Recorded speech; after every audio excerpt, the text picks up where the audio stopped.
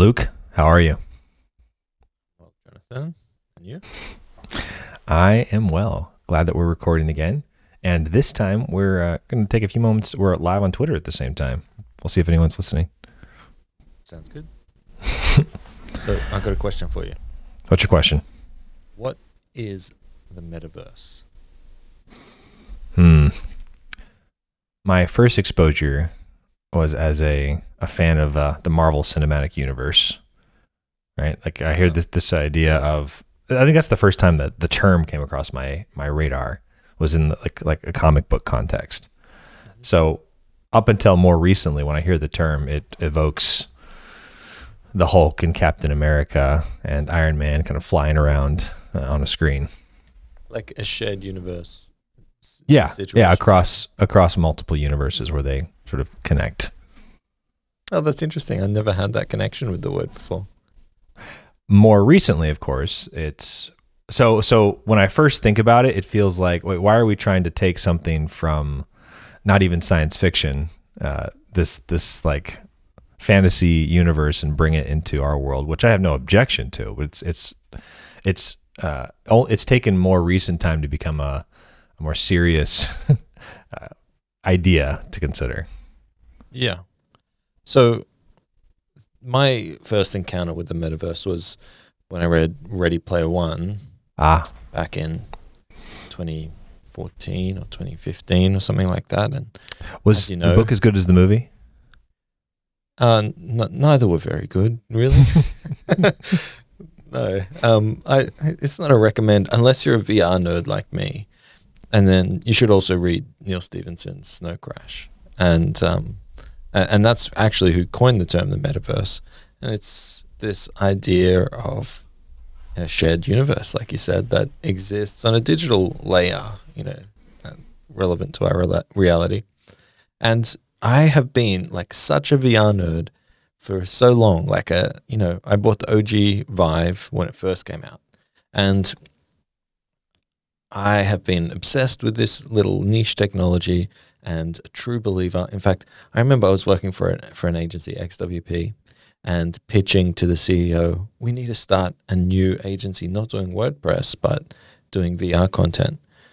And I actually still think that would have gone all right. It might have been a little before its time, but first to market, first mover advantage, that sort of thing. And so now I'm having this moment of like real validation, Yeah.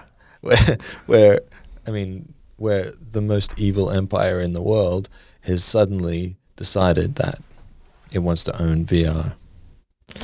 I remember the episode we did, the Perspectives episode with Kent Bai, and a few things about that. One, it was fantastic. He knows so much about the topic.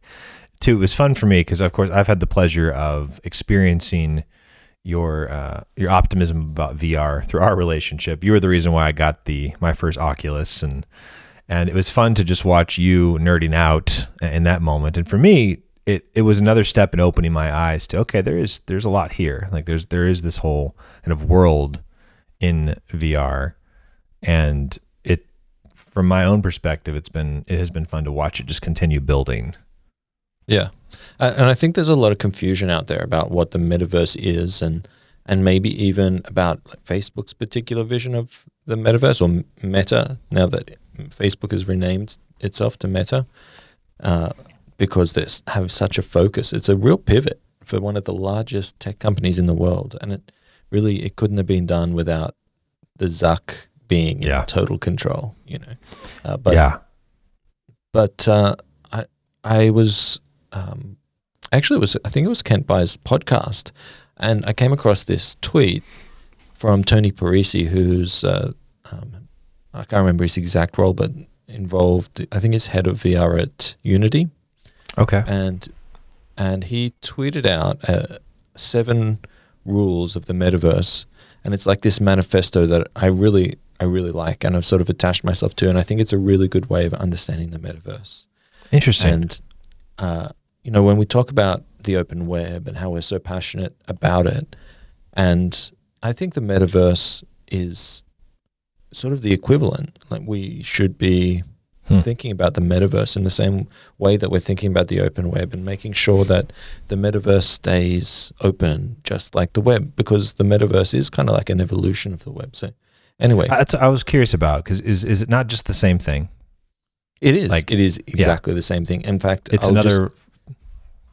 I'll go from the bottom up instead of telling you the seventh rule of the metaverse from this manifesto is the metaverse is the internet. It's not any different from the internet. It operates on the internet. And in fact, actually, Zuckerberg said something really interesting that I think backs this up, which is that he sees the metaverse as the evolution of the mobile web. Like it's the next step. And in the same way that the mobile web is the internet, but it's a different way of accessing and viewing, and you know what I mean? You use different devices to get to it, but it still is the internet, and the metaverse is the same thing. And part of why that's helpful is if it's the same thing, and it makes sense that it is, then for those of us in this WordPress ecosystem, if you weren't already paying attention to conversations about the metaverse, you probably should be paying attention. And then we have to ask ourselves bigger questions about what roles are we comfortable with the world's largest companies playing on the future of the open web, right? Like if you didn't think that Facebook, because Facebook, at least from my like simplistic perspective, takes overall, I feel like more of an anti-position to the open web, at least by default, like this idea of like being within Facebook. I'm really curious to take a fresh look at it through this context of the metaverse. Yet it's very clear that if you connect those two ideas, like Facebook sees itself playing a critical role in the future of what we understand as the open web. So we need to be paying attention and thinking consciously about what role do these companies play? Are we happy with the roles that they're playing? And what do we ultimately do about it? Well, I think there's a distinction to be made between the open web also and the internet. You know, when we talk about web and internet, we commonly use them synonymously, but the internet is the sort of underlying technology that powers websites. And it might be that we don't have websites, or I think we'll always have websites, but that might be different from the metaverse, right? Okay, so that's a fair point. When I've been thinking about, we've talked about this a bit before, but in my thinking, when I describe what the open web is it's this set of characteristics that represent the ideal state of the web, right? Like it's something that where anyone can get on it, where anyone can contribute to it. And then I've been thinking about this idea for a bit of access to each other. Like we don't want a future web where it's like you can only get to people that you're like two people who want to connect with each other should be able to, whether or not they have a Facebook account. Right. So let me run through these rules of the metaverse and see if they make sense to you. First of all, there's only one metaverse. There's not multiple metaverses, just like we don't have that would be a rule. That would be their ideal, right? That there's not multiple metaverses. Well, I think this is a definitional thing, right? It's not the metaverse, and if there's multiple of them, then it's not the metaverse. It's just somewhere you can go. Okay, I'll listen through. Right? Okay, yeah. All right, so if there's it's just like we don't have internets. We might have intranets, but there is still the internet, right? And there's the metaverse. It's not the metaverses or a metaverse. It doesn't make sense. So on that, though, then that makes... so China tends to have their own version of the internet. Yeah. Right? So they might that have idea... limited access to the metaverse. They might block things on the metaverse, right?